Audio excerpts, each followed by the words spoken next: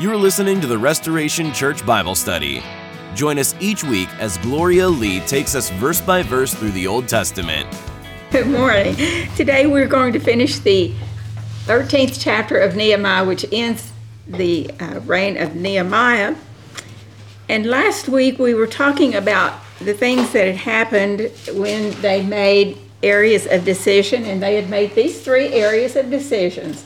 One, we will be faithful to God when it comes to our romantic relationships. Two, we will be faithful to God when it comes to doing business. And three, we will be faithful to God when it comes to supporting God's work. In Nehemiah last week, 10 through 14, they realized that they were no longer faithful when it came to doing God's business because they were no longer paying their tithes and their other just gifts to the church. Therefore, the singers had to go back to their homes and do their own living, and it was a big mess. And so Nehemiah had been gone for 10 to 12 years, gone back to Persia, and he was a cupbearer for the king there again. And he comes back to Jerusalem and finds this condition in these three areas. In verses 15 through 22, we see the other two parts. In those days, I saw people in Judah treading wine presses on the Sabbath and bringing in sheaves and loading donkeys with wine, grapes, figs, and all kinds of burdens, which they brought into Jerusalem on the Sabbath day. And I warned them about the day on which they were selling provisions. Men of Tyre dealt there also, who brought in fish and all kinds of goods and sold them on the Sabbath to the children of Judah and in Jerusalem. Then I contended with the nobles of Judah and said to them, "What evil thing is this that you do by which you profane the Sabbath day? Did not your fathers do thus, and did not our God bring all this disaster on us and on this city? Yet you bring added wrath on Israel by profaning the Sabbath." So it was, at the gates of Jerusalem, as it began to be dark before the Sabbath, that I commanded the gates to be shut and charged that they must not be opened till after the Sabbath. Then I posted some of my servants at the gates so that no burdens would be brought in on the Sabbath day. Now the merchants and sellers of all kinds of wares lodged outside Jerusalem once or twice. Then I warned them and said to them, "Why do you spend the night around the wall? If you do so again, I will lay my hands on you."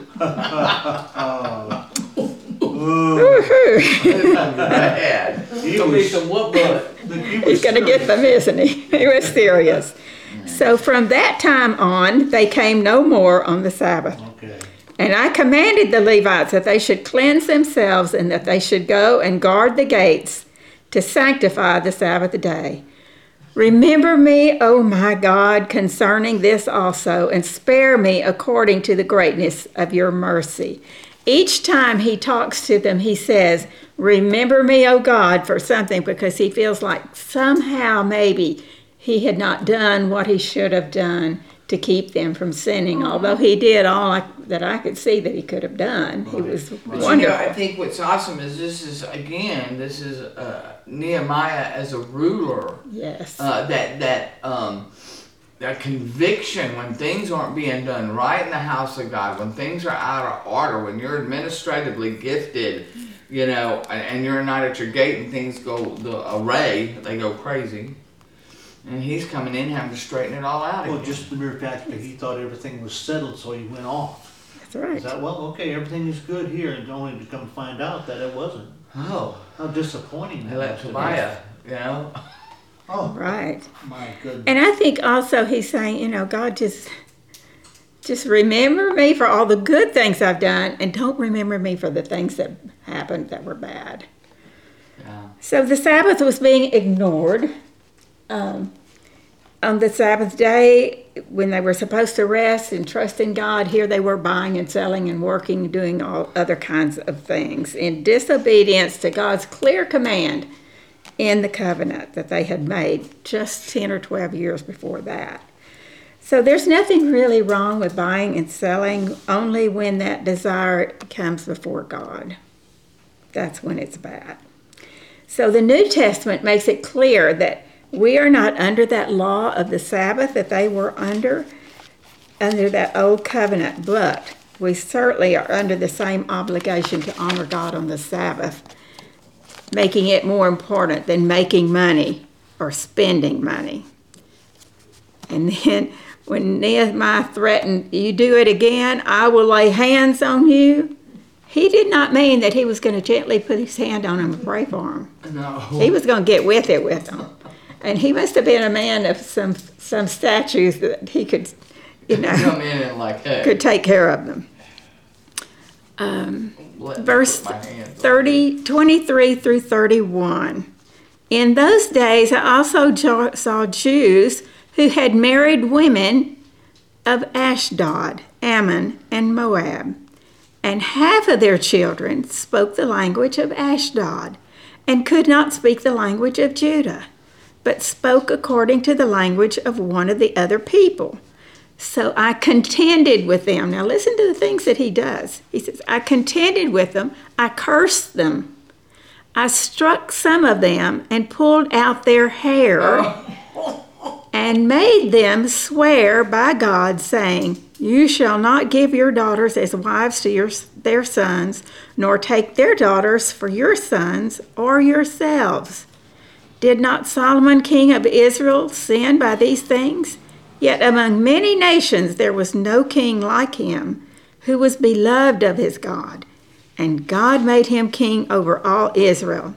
Nevertheless, pagan women caused even him to sin. Should we then hear of your doing all this great evil, transgressing against our God by marrying pagan women? And one of the sins of Joliah, the son of Elshabib, the high priest, was a son-in-law of Sanballat, the Horonite. Remember Sanballat? He was one of those that did not want the wall built and tried to do everything he could do. Right. Yeah. Therefore I drove him from me. Remember them, O my God, because they have defiled the priesthood and the covenant of the priesthood and the Levites. Thus I cleansed them of everything pagan. I also assigned duties to the priests and the Levites, each to his service, and to bringing the wood offering and the first fruits at appointed time. So in the years that Nehemiah had been away, the Israelites had resumed their practice of intermarrying with the pagan tribes that were in the land. And so Ashdod, so would that be Philistine women? Yes. And the Ammonites and the Moabites and those that practiced worshiping Ashdod, all of those. What was Ashdod? And it said, so I contended with them, cursed them, struck some of them, pulled out their hair, and made them swear. Now remember in Ezra, when he came in, he was building the temple, and he got upset because they were in sin. He pulled out his own beard and his own hair.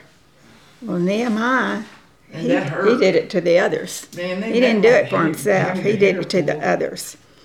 And he considered this to be the most important sin that they did, the one which marrying into other religions, ungodly romances. So God had said no to this, and that example of Solomon, the reason Solomon fell was because of his ungodly relationships with ungodly women, pagan women. Those Philistines, they got Samson too. Yes, and if we see that Solomon could do it, it could happen to him, it certainly could have happened to anyone else, because Solomon was wise, wasn't he? That's so is Dagon, the fish god. Seducing spirits. Mm-hmm. Yes. Water spirits. Dagon, the fish god. Was it? Ashdod. Ashdod was the fish. Yeah. With the little poke smiter. Yes. Yeah. All right, verse 31b. Remember me, O God, for good. So God, just remember me for all the good things I've done. Don't remember me for making them swear and pulling out their hair and all that kind of thing. Remember the good things.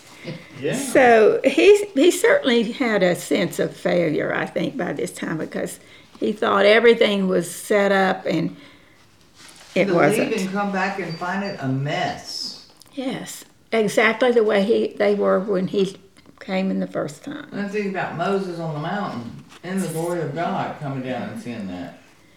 And in Nehemiah 10, he had made the people promise. Do not have ungodly romantic relationships. Do not buy and sell on the Sabbath. Do not fail to support the work of God with money. And yet, here's 10, it's the same thing. 10 or 12 years later, here they are in the same sins that they vowed to stop. That let me just say this, that it gives you a good perspective about what you think about Nehemiah. That gives you a new light of looking at him. He was a very strong administrative gifting. He was a great leader. And for him to have people swear, and there had to have been some fear there because of his office, because of how he walked, how he presented himself, and his authority that he walked in. That to even have people say, okay, I'll swear by God, and I'll pull your hair out of your beard. Yeah, just think about it. My gosh, that gives us a whole new light of Nehemiah, huh? Yeah, he's a lot stronger than what we really thought about, huh? He was. Yeah. In Nehemiah 10:39, the people promised, we will not neglect the house of our Lord. And yet here they are. He says, why is the house of God neglected? Well, it was neglected because they didn't keep their promise. And this really makes a point for people. Laws, vows, covenants, promises are utterly useless to stop sin. It is. They are. They're useless. Well, we're no match. I don't think we're a match with principalities and rulers of darkness. Our flesh. But back then, wasn't covenants, vows, and promises? They didn't keep none of them. Well, I know, but I would think they'd have a greater value than they do now. Well, that was the only thing that they knew, and yet they couldn't do it. They needed Jesus' blood, and then they needed the Holy Ghost. That is right, because Romans 8:3. Who has that? Do you have that, Bob? We need the Holy Ghost and power. Yeah. Was it? No, I think it was Romans 8:3. 8:3. Okay, 8:3, and it says, "For what the law could not do, in that it was weak through the flesh, God sending His own Son in the likeness of sinful flesh, and for sin, condemned sin in the flesh." Okay, so it was Jesus only, believing in Him. There it is. That was the same thing that you said, Kim. Only the grace of God alive in us can give us that power to overcome sin. Absolutely. Laws cannot do it. Rules can't do it. Promises, vows. Our best intentions fall short. And do you know why? All those things make us look to ourselves. We have to do something. We have to do something. No, Christ did it. He did it. He did it all. We can't do it. So we are not saved by some vow we make. We're saved by the grace of God through Jesus. So that ends Nehemiah. Any questions or comments on this? Oh, that is great. Okay. So what we're going to do next is we're going to study the prophets. That is the next area that we're going to study. I want to tell you a little bit about prophets before we actually get into it. The prophets were men raised up by God, and it was in the time of decline and apostasy where they did not believe anymore in Israel. And they were primarily revivalists. And we see in the Old Testament, they would have a revival, and then they would slide back, and then they'd have another revival, and then they would slide back. And so that's what they were, revivalists, speaking on behalf of God to the heart and to the conscience of the people in Israel. They were more than fortune tellers. They were called fortune tellers, but not in a bad way. But they were more than that. They were men raised up by God when the priest or the king could not do what they were supposed to do, when they were no longer worthy to lead the people in a righteous way. And they spoke of events in the far-off future, but they also spoke about events right then, what were happening right then. And they had to speak in this manner in order to qualify for the name of prophet. They had to speak to the present and to the future. And if they did not speak that way, and if their prophecy in the present time was not fulfilled exactly, they were considered false prophets. And they were treated that way. It had to be done precisely the way they said it. Okay. Good. That goes with my message. Good. So the prophetic books are filled with events that are local and fulfilled, and then that are not yet fulfilled. One of the greatest types of the fact that men were speaking the words of God is that hundreds of prophecies at this time were fulfilled just as they had been spoken. Literally filled. Okay. You know, men cannot guess the future. No. And so fulfilled prophecy is one of the infallible proofs that it was verbal inspiration from the scripture when they spoke. The predictive element, one of the commentators says, is the peculiar and particular contribution of these men of God. Now, we had prophets before this time, and we've had prophets after the time. However, these still have to be fulfilled, just like they have said. The last book of the Bible, Revelation, is the last book of prophecy that we have for the future. The prophets were nationalistic in that they kept their prophecies most of the time just for Israel and Judah, that area. They rebuked sin, they warned the nations, they had tears, and they had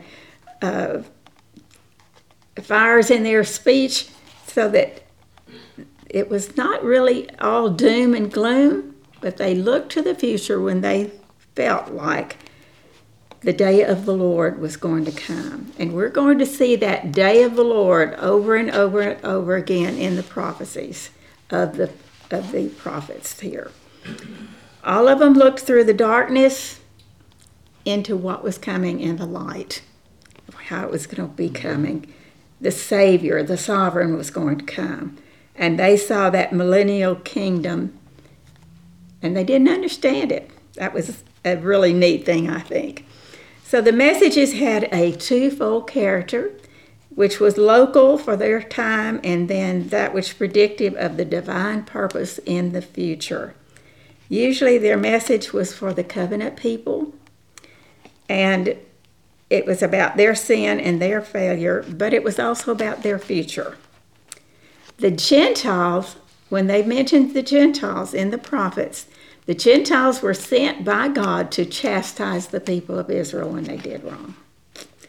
And then we see that later on in the prophecies, they were sharers of the grace of God.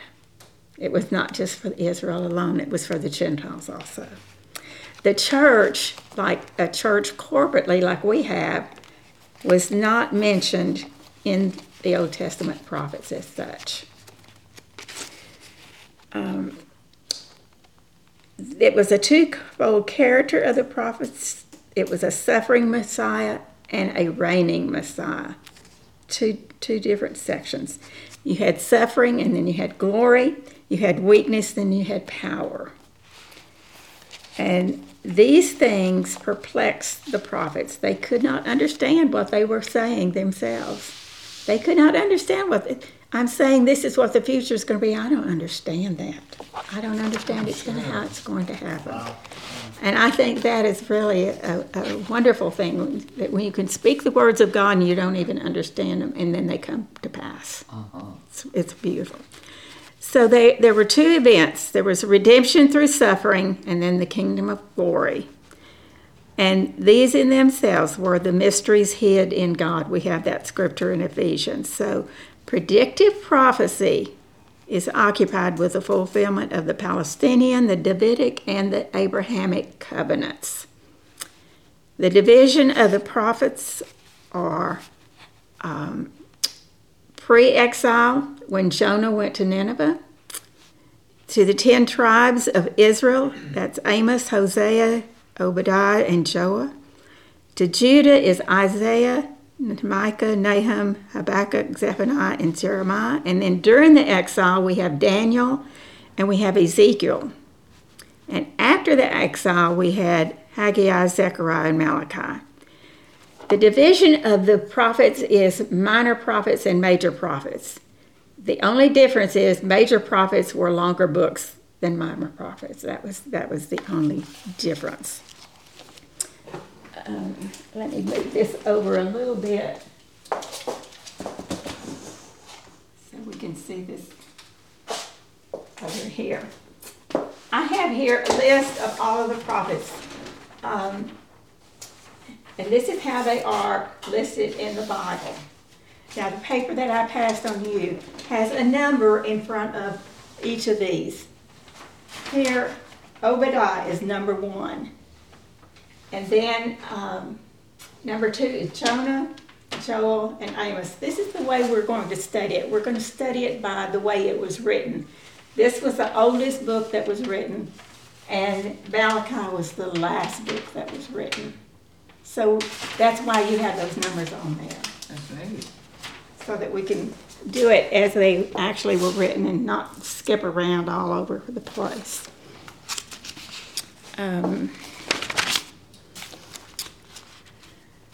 The dates are approximate because sometimes they don't even know when they had their prophecy. They just try to go by different dates that they could see in the scriptures.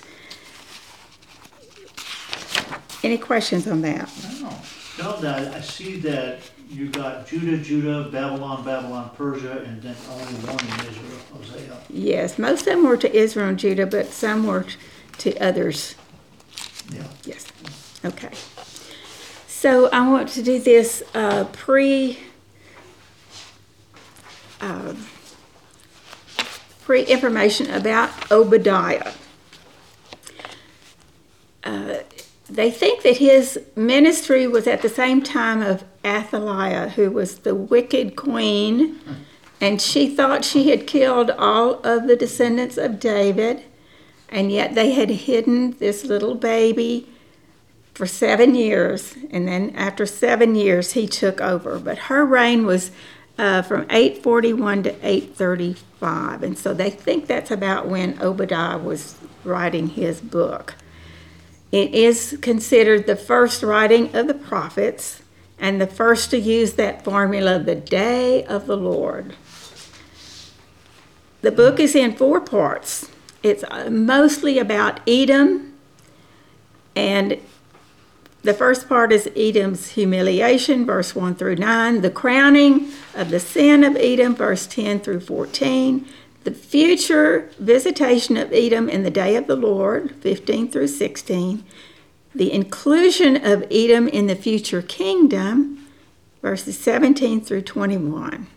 It is the shortest book in the Bible, has only 1 chapter and 21 verses.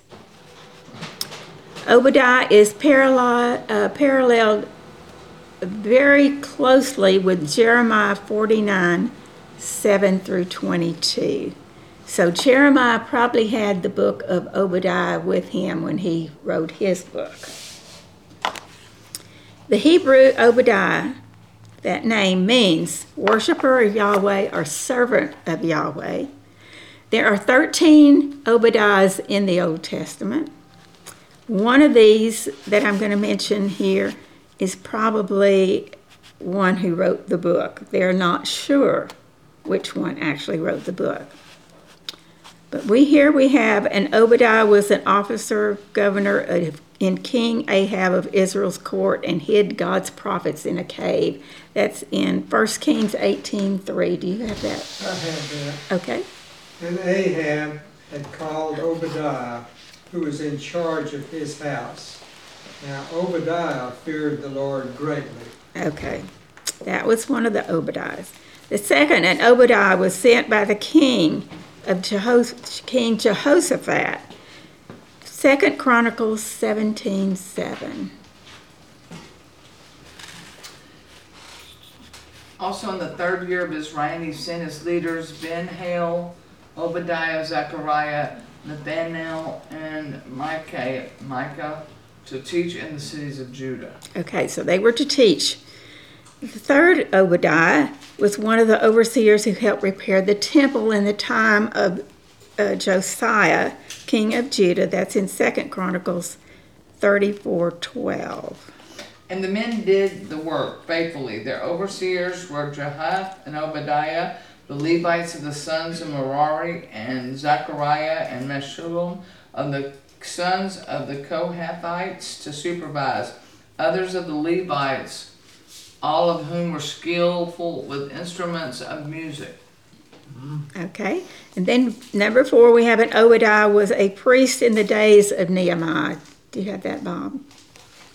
You'll read both of those. Yeah, and Obadiah, 9-38, it says, because of all this, we make sure covenant and write it, and our princes and Levites and priests seal unto it. And then 10:5 says Haram, Mermoth, and Obadiah. Okay, so he was one of the priests that signed off on this, which you just read. My mind just went blank. He was one who signed off on this decree that they were going to do this. Okay, the 5th one was a descendant of David. He was a descendant of King David through Zerubbabel. The 6th one was a descendant of Issachar. He was one of the tribal leaders. The 7th was a descendant of Saul. He was a Benjamite named Obadiah and a descendant of King Saul. The son of Shemaiah was another one. He was a member of the tribe of Levi named Obadiah. And these were Jews who came back from the exile in Babylon. One of David's mighty men was named Obadiah. He was listed as a second of 11 experienced warriors from the tribe of Gad who joined David's army in Ziklag. And it talks about these people, these warriors. They were fierce as lions and as swift as a deer on the mountains. The weakest among them could take on 100 regular troops. And the strongest could take on 1,000 by themselves. Really a great people. And the 10th one was the father of Ishmael. And during David's reign, he served as the chief officer of the tribe of Zebulun. The 11th, the descendant of Joab. This Obadiah was the son of Jehiel, and he was a leader of the family of Joab. And he led 218 men who returned from exile with Ezra. The 12th was a gatekeeper in the time of Nehemiah, one of the gatekeepers who served to keep the storehouse safe. Then we have 13, the writer of Obadiah. However, they think that this one in 2 Chronicles 17:7, the one who was sent out by King Jehoshaphat to Judah to teach the law, they really think he was the one that actually wrote the book. Not certain, but they think that's it. The prophecy is unique because it does not dwell with Israel or Judah, but it dwells on Edom and the judgment that was going to come up on them. Now, I have this little map of Edom. Edom is down here. Here is Judah and Israel. Here is Moab, and here is Ammon over here, and I will mention them in just a minute. The Edomites were people that were descended from Esau. Esau had a brother named Jacob, the son of Isaac and Rebekah. He was named Esau, which means Edom, which means red, probably because he had red hair, Yeah. they think. Esau was settled in the area of Mount Seir and absorbed a people known as the Horites.